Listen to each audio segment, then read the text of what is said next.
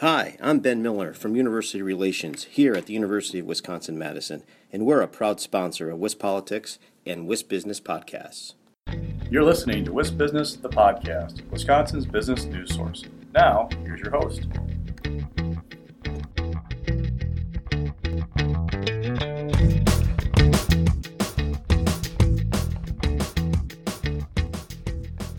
Hi everybody, this is Alex Moe here for WisBusiness, the podcast. Today I'm joined by John Ernst and Irene Strobin, the CEO and Executive Vice President of Connector, an entrepreneurship group based in the Fox Valley area, but with big visions for how they can expand in the future. Thanks to both of you for joining me here today for the podcast. I appreciate it.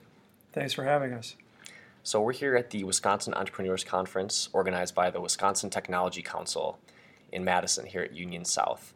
And I've already heard from several different speakers today about, issues of importance to startups and entrepreneurs statewide and really in the greater Midwest. So, John, can you start off our discussion by kind of running through what Connector is all about and what you're trying to accomplish? Yeah, thanks a lot, Alex. Appreciate that.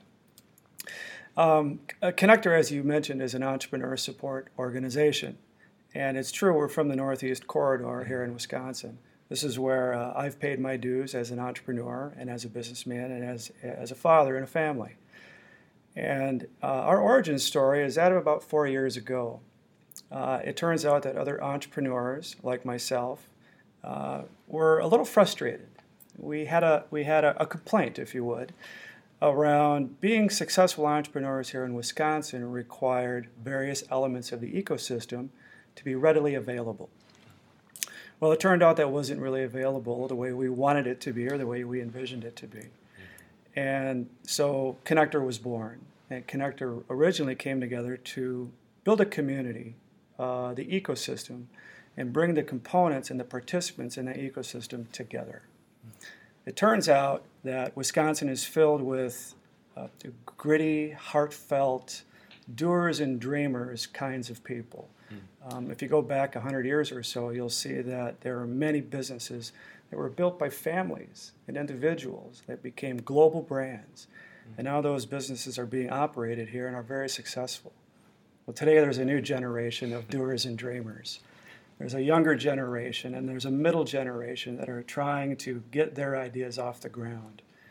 And Connector is playing a role in trying to bring hope, bring opportunity, and connect those groups so that a discussion can unfold and innovation and talent can take place. Some of the other speakers at the conference today have been talking about the connections being made between startups and even some of the bigger corporations in the country, like you mentioned, or in the state, I should say, that you mentioned earlier.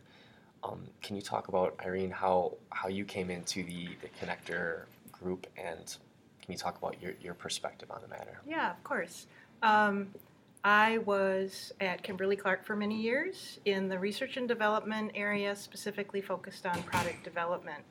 So I had teams, and sometimes teams of teams, of product developers and engineers working for me. My role there was often to coach, mentor, and guide those product developers to reach our objective, which was new products or improved products, or sometimes just incremental improvements to an existing product.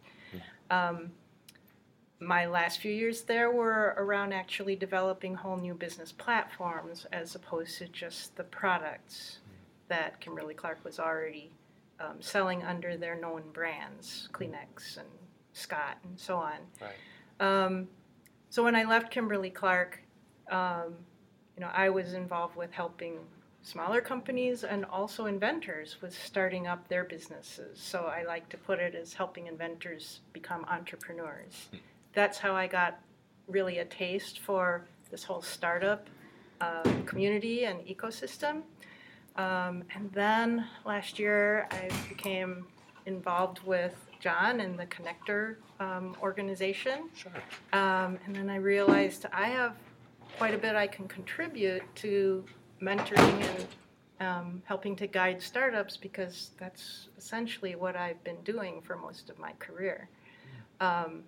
So in addition to helping, with pulling different nodes together in the ecosystem, what I really enjoy doing is providing additional information to entrepreneurs on how they can strengthen their startups, what they should be working on, getting to a level of investment readiness where they can actually flourish and continue to advance their businesses.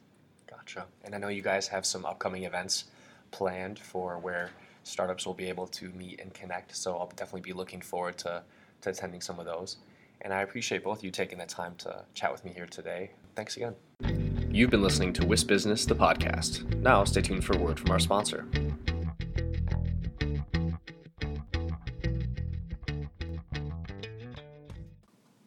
Hi, I'm Ben Miller from University Relations here at the University of Wisconsin-Madison, and we're a proud sponsor of WISP Politics and WISP Business Podcast. Did you know that almost 80% of UW-Madison's in-state students return to live and work in Wisconsin in the years after graduation? And almost half of all UW-Madison alumni are current Wisconsin residents. That's just one way we're driving our economy forward. UW-Madison is working for Wisconsin.